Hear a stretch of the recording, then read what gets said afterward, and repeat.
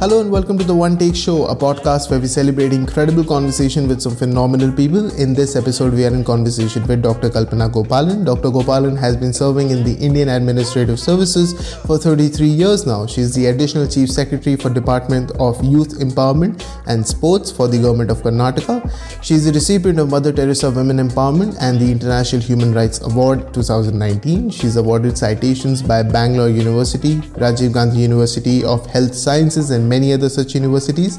She stewarded the NLM-UNESCO Award Karnataka in 2000 and Karnataka Ratna for Cauvery Handicrafts in 2013. She holds a doctorate and master's in public policy from IIM Bangalore. She was rated among the top 2% of doctoral candidates in the past decade.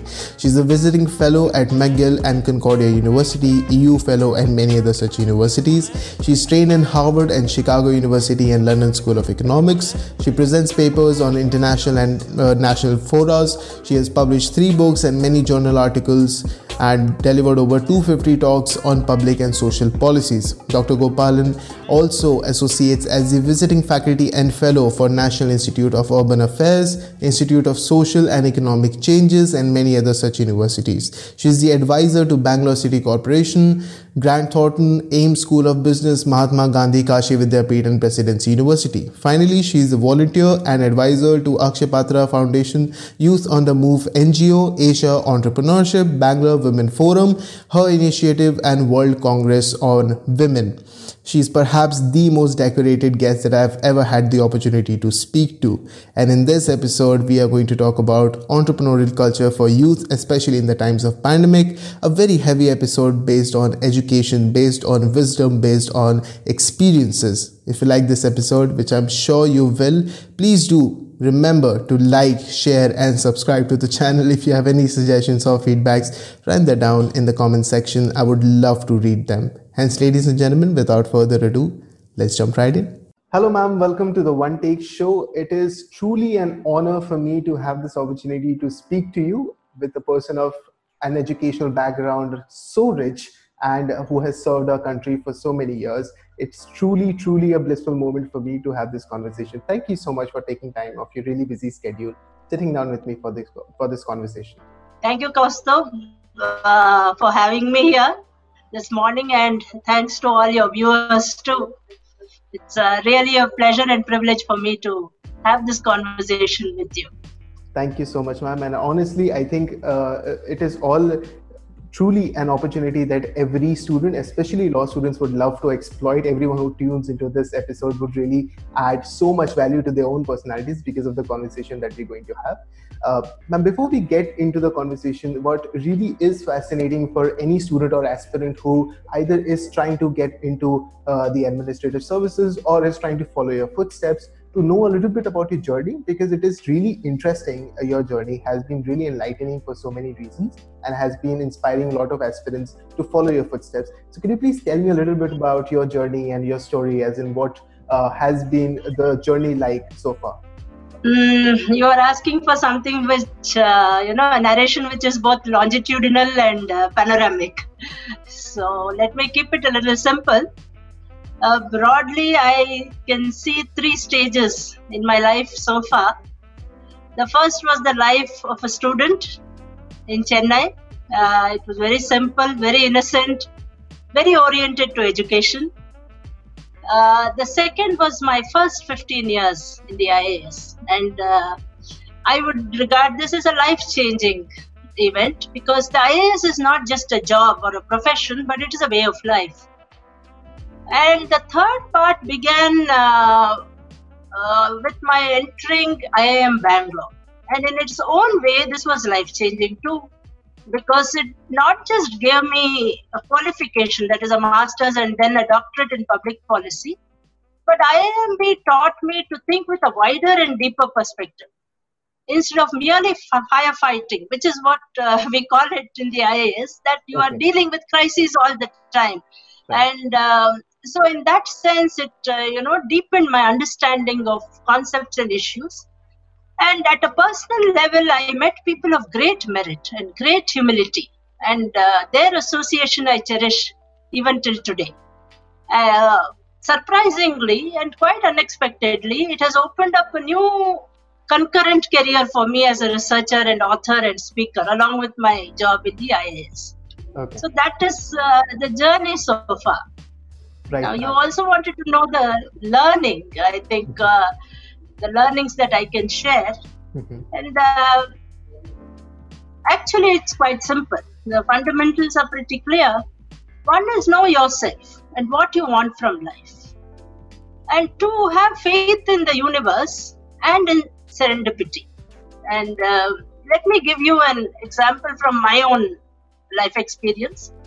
I told you my life as a student was very oriented towards education, and my family emphasized education a lot. I was quite a good student, though I may say so myself. When I was appearing for my undergraduate exams, I had taken higher education for granted because that was the way we were, that was the thinking in the family. But when I was appearing for my final undergraduate, that is the BA final exams, one of my uncles decided that he wanted to get me married. And part of the culture of the family was also deferring to elders. And so my parents, who until that moment, they had been emphasizing education and how I do in school and college, they deferred to him and began to make preparations for marriage. And I was aghast because this was something which I had never foreseen. Marriage was not in my horizon at that time. And it was my first serious confrontation with my parents. I was generally an obedient child. So this was the first rare confrontation I remember. I remember dashing out of my room. I would be studying because I was preparing for the finals, but I would dash out and say, no, I want to do my MA. I want to do my MA. And MA was the extent of my thinking or my dreams at that time. You know, the short neck syndrome. I could not dream any further. But for me, life without a master's degree was unthinkable. Fortunately, I prevailed and I completed, of course, my undergraduate, then my MA, and then further went on into the IAS and now kind of rounded it off with a PhD. So somewhere you need to know, and you know, your being will tell you, your heart and your mind will tell you what is so critical and important that you're willing to take a stand for that. And for that knowledge of oneself is really important. And this very rare confrontation which I had with my parents set the course of my life thereafter. So it was pretty life-changing in its own way. On the other hand, you need to have some belief in the universe or in God or in providence, whatever works for you. And my entry into the IAS is something which I attribute to providence, because being a good student, I had joined IIT Madras. After completing my MA, I joined IIT Madras as a PhD scholar. But my interest was in humanities. Their expertise was in technology, and so it was not a great fit. IAS was the fallback option. So it was not a conscious or the first choice at that time. Unlike you and so many others, it was not something which I had prepared for, or mentally thought about or aspired to. But it was my fallback option when, the IIT experiment did not work. Though I do admire IIT Madras and Dr. Ambirajan, who was the head of department at the time, who welcomed me into the fold. It was an experiment, taking a humanities student into the... And I also admire his generosity in letting me go. And he knew that someday I would come back again, and I never lost touch with humanities. So on the one side, self-belief; on the other side, keep the faith in the universe, and things will work out. I think, ma'am, there is absolutely so much there to unpack from that. As an aspirant, it's outwardly so inspirational to learn from the various struggles and various experiences you've had. And I'm sure, from my position of privilege as a cis male person in the society, I perhaps do not have to experience a lot of those things, but I'm sure a huge section of our society, even today, as we go through many of those experiences, perhaps can be inspired from experience. One very major idea that I could pick up on is to stand up for what we believe in, and to know ourselves and to believe in something. With that principle, ma'am, I think it is important to also know what is your opinion on all those aspirants who are perhaps trying to follow your footsteps and are trying to make something either in the services, who are trying to serve our country, or are trying to complete the education and get some significance in this area as well. What is your suggestions for those aspirants? The first thing I would like to say is that participation in nation building or public service is not confined to the IAS. Right? The choices were fewer when I was a student. Your generation has innumerable options, some within the Sarkari system, some outside, where you can still participate in nation building. Having said that, those of you who will be entering the world of work in the coming year or the next few years, you are going to see major shifts, because we are already undergoing the pandemic which is sweeping across the world, and quite unexpectedly, it is not just impacting on the health sector, but it is impacting on the world of work. And this is whether you are going to work within government or outside government. I see some shifts taking place. The first is the acceleration of technology. Right. You are going to have technology not just in IT per se, but you're going to have it in healthcare, in education. You're already seeing a lot of online education. In entertainment, Netflix, I think, has increased its subscriber base. So you're going to have the acceleration of technology in every sphere. The second is the mode of work changes. From a brick and mortar office, we are going to shift to a work from home mode and the gig economy. And the third is that this kind of networked economy is going to demand a new kind of working, which is a work of not competition, but cooperation and coordination. Okay. So the working style itself, the behavioral style, which we adopt in the working world is going to change because of the advent both of networking, IT, and the gig economy. So how do we change? How do we transform ourselves? And this is, going to be true of you whether you write the civils or whether you enter the private sector or you go into the voluntary mode. It is going to demand a different working style, that we need to be comfortable with uncertainty and ambiguity. Life is not going to be so predictable as it used to be in my time. Change did happen even when I entered my career. We brought in 1987 was the year when I entered the IAS, and the Panchayati Raj legislation was launched in Karnataka that very year. We also had in 1991 the balance of payments crisis and the LPG reforms, liberalization, privatization, globalization.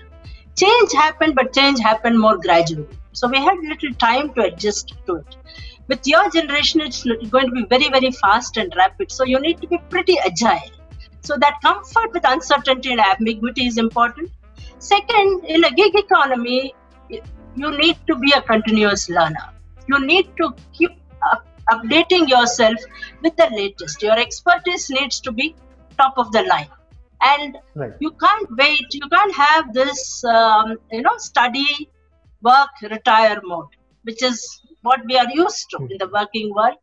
Now it's going to be learn and do at the same time, and work for as long as you can and as long as you wish to. There's no formal retirement. You're not going to be kicked out of active service at the age of 60. If you are good enough, then you will be in demand for a long time.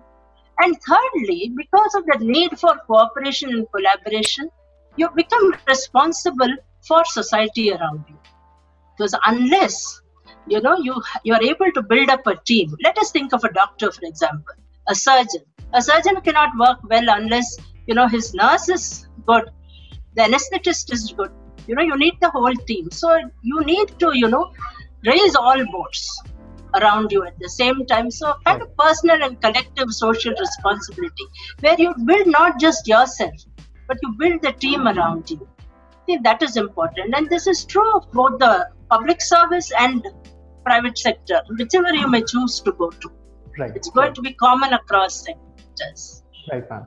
And I think this will provide us a roadmap with respect to how we as our generation is going to adapt to all these, all these changes that are going to happen around us. Very specifically, you mentioned that gig economy requires us to keep learning as a society and as industry professionals. Of a person of such a rich educational background like yours, I would love to know about your opinion on today's educational inclination and the professional inclination which is allowing the participants to enter into the industry. Is there a pattern that you observe or something that you notice which can help the students to somehow catch on to something? Okay, well, from where we are at present, at least, it looks like the job market, the formal job market, will both shrink and transform. And there are two aspects to this. One thing is that permanent employers like governments and universities, they had already started curtailing their hiring even before COVID-19, and this is only going, it was more gradual, now it's going to be much more. And the corporates are also reducing both their hiring and their salary structure. So that is, one change.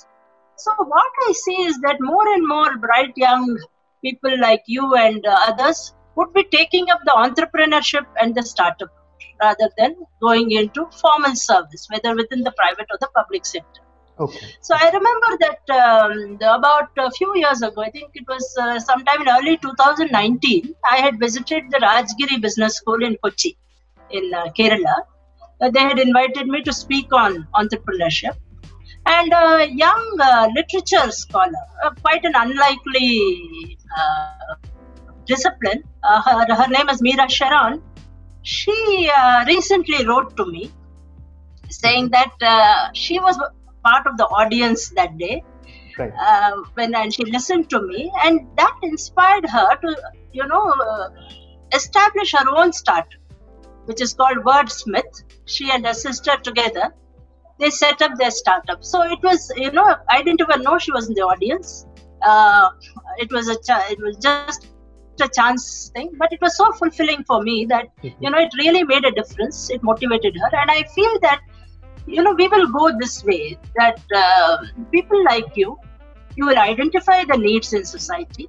Think of Swiggy, for example, or Zomato. They identified that little bit of that need which had not been fulfilled. We did have parcel service and all, but this was very specific, home delivery with, the whole thing, the whole system put in place, evolving technologistical solutions, which is very new, which comes with the tech savvy of your generation, evoking latent demand. That requires some perception and establishing new markets. So I think that's the way we are going to go. And largely, I see this happening in the startup and entrepreneurship area. There is a lot of latent demand. Life can be made much more convenient for all of us. And, I think that is the market, the hidden market, so to say, which you are going to explore and probably raise the demand. So that is the route which I feel I see you all going. Let's wait and see. Right, ma'am. I think this is a very interesting perspective, especially because I have been following all the webinars that I've had the honor of viewing your opinions where you featured on those webinars. And one of those webinars was very specifically talking about entrepreneurship and how the changing landscapes of entrepreneurship is providing opportunities to the way students. I understand that you've provided us with a sort of an overview of how this industry is going to open roads for entrepreneurship and how young students or perhaps industry professionals will enter entrepreneurship. But with respect to pandemic and social services and engagement, as I understand that you've previously been engaged with a lot of NGOs as well, and you've seen the social work and social sector has also required a lot of investment from the society, especially youths. How do you see, is there an interplay between entrepreneurial ventures and social interface, or any such possibilities opening because of pandemic, and how we should motivate ourselves to perhaps look into that direction? Here again, I see two things happening. See, I again wish to emphasize what I had said in the beginning, that public service and participation in nation building does not mean only working for government. There are a host of avenues. In fact, you may have much more freedom when you are not bound by an organizational system, you see. So I think many of you are going to take that route, and this can be done in two ways. One, which I have adopted, is you have a dual career, that you practice your personal and collective social responsibility, because all of us do have a responsibility. We are in a societal system. Knowingly or unknowingly, we have benefited from it. Even the support may be meager, but it is still there. So that we need to pay back in some way. And one way in which I see is that you practice a career which is dual. You have your bread and butter career, which pays your bills, right, but you also have a career where you pay back, where you join hands either individually or you join hands with others. Mm-hmm. And here I would suggest that you look for something which is your passion. You see, something which interests you or where you have a lot of expertise. Now, let us say you are a law student, but if you sing well, then use that music, give that music, share it with others. Go to a hospital. I have a classmate from my old schoolmate who goes to hospitals and she sings there. She's otherwise a homemaker, but she uses her spare time to sing in hospitals. So, or if you like poetry, then gather the kids of your neighborhood, introduce them to that. So this is one way that you earn your livelihood from something, but you also fulfill social obligation on the other. If there is another way where you can keep both the service and the livelihood together, you will do by identifying niche markets. You do act as an aggregator. Let us say we used to do this, of course. This is a known program. When I was a young officer, we used to have a program called Dwakra, which is a development of women in rural areas, where we used to form groups of women who would be, who would do some handicrafts. Let us say they do paper plates or leaf plates, or they would do some embroidery and use that and create a marketing linkage for them where they can sell that product. This later on, of course, morphed into the self-help groups. So you can use something like that. See, I used to be managing director of Cauvery Handicrafts. Cauvery Handicrafts is the Handicrafts Corporation of Karnataka. Right. And what we did was we were a profit-making organization. In the sense, we were a proper corporate, but we were also in the business of development of communities. Okay. So Cauvery Handicrafts has a very nice showroom on the main road, which is Mahatma Gandhi Road, MG Road as it is called in Bangalore. We had a large space outside the showroom, which was pedestrians used to pass, but it was very wide. We had the building was structured in that way. So we said that okay, we earn a profit there, what we sell within the showroom. But this space outside the showroom, we gave it free of charge for handicrafts artisans who were not, able to come within the formal system, because we have so many other conditions, we couldn't absorb them. So this space was given to them free of charge. So Chennapatna toys used to be displayed there, and week after week we used to rotate, and we used to have women, Lambani women who did that beautiful mirrorwork embroidery. Okay. They were given this space, and it was a huge hit, So, and we had more customers because people would stop at the pavement to see this, and then they used to come. So it was like win-win. So you can do a similar, have an online marketplace, but the thing is to do is that your back-ending should be very, very strong. Right. That all the logistical work, the aggregation which you do, that you need to put a proper system in place. So there are any number of ways where you fulfill your collective responsibility or your personal social responsibility, and at the same time, you either share or you earn a livelihood out of this. And I am sure that I interact quite closely with the youth, because my department is called Youth Empowerment, and I would say that they empower me and they energize me with their brightness and pragmatism and idealism. Mm-hmm. Right, ma'am. I think it is extremely inspirational, also opens up a lot of opportunity. I have not been perhaps thinking in this direction for a very, very long time. And at least through this episode, including me, a lot of very enthusiastic students who are inclined towards this direction would perhaps start thinking, and various new steps, new endeavors, new entrepreneurial ventures will stem out of it. I am really grateful for especially this segment of the conversation. Before we wrap this conversation up, I just have a last question for you with respect to the overall impact of this pandemic on the industry, and overall generic view of like what opinion do you have, as in how is overall the transformation happening and what is the adaptability that is going to happen? As of now, things are still dark, isn't it? That we have not completely come out. But there are some silver linings to that cloud. And one thing which take my own sphere for where I work, sports has been quite badly affected. Yes. But it has also taught us that, all our attention used to be on sports and tournaments, events per se. But now we have shifted our mode from, events to fitness. And we did a nice little program called Namma Mane Nanna Surakshe, My Home, My Safety, where many of the sports persons, sports stars who were otherwise, they are very busy. This was during the lockdown. They all came together. We had about 30 participants, including Venkatesh Prasad, Sunil Joshi, and they shared their own experience in the lockdown and how they were keeping themselves fit.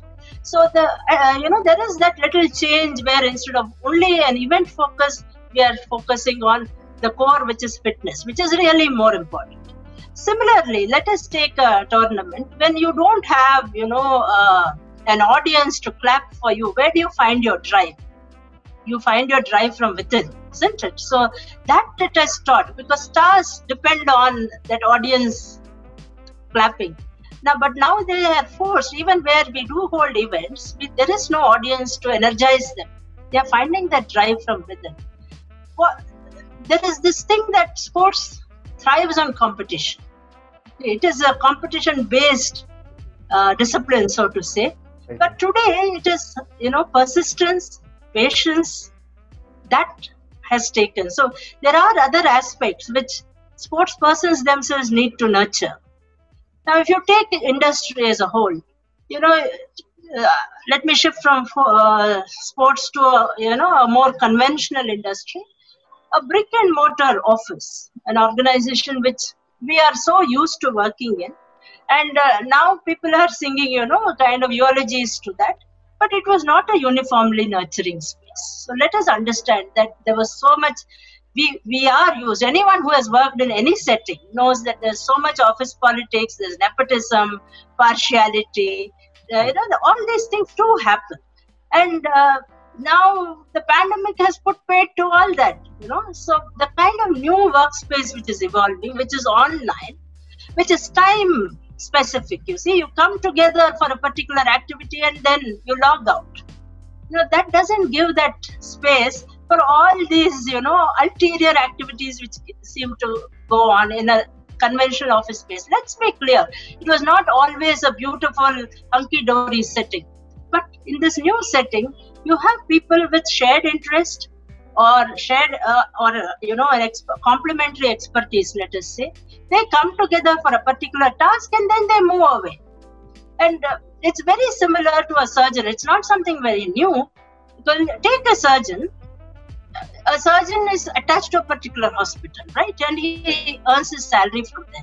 But he also consults in many other hospitals. My son is a surgeon. He consults in other hospitals. And then he earns remuneration from all of them. And he builds up teams in all these various spaces where he works. So it gives him a certain kind of flexibility. And he is able to enrich his expertise from his experience from different work locations. Right. That is going to happen to all of us because we need to get used to the word of freelance. So freelancing comes with its own difficulties, but it's also, for a person who is committed to their job and good at it, it can be a great value add and a very rich experience. So I hope for the best. I'm an optimist. Well, I am truly inspired as of this moment, and I am sure like we as a generation would also like to share that optimism, understanding that there has been a significant impact of the pandemic on every possible front, especially on industrial engagements and the employment ratios. And we, as I could right now learn about, the direct impact of the pandemic has been on the sports industry as well. And I'm sure like there are different ways through which the administration is tackling this. This is a conversation that was absolutely missing from this podcast, a conversation so rich that would perhaps add tremendous amount of value to everyone who listens to this episode, especially tunes into this podcast. Do you have any closing remarks for our listeners, ma'am? I would always say that, help yourself while you help others. And that personal social responsibility which I spoke of, I think that is the key. Because then we grow and society grows with us, and there can be a kind of India which we always have dreamed of. And we are a very intelligent nation, and the youth is very inspiring to me, to tell the truth. So I learned so much from them. I'm sure we are moving towards a better tomorrow. Right, ma'am. And I personally believe that to have an opportunity like this over a platform like through podcasts or online webinars or any other such conferences where we get to listen to all such incredible enriching conversations would really add tremendous value. And we would also get an opportunity to somehow introspect and also move towards a very concrete direction where we can make the changes while also paying equal amount of attention towards ourselves and also understanding what we really want and how we can shape around our societies. Thank you so much for this amazing conversation, ma'am. Thank you so much for this opportunity. Thank you, Kaustav. It has been wonderful for me too. Thank you. Thank you so much, ma'am.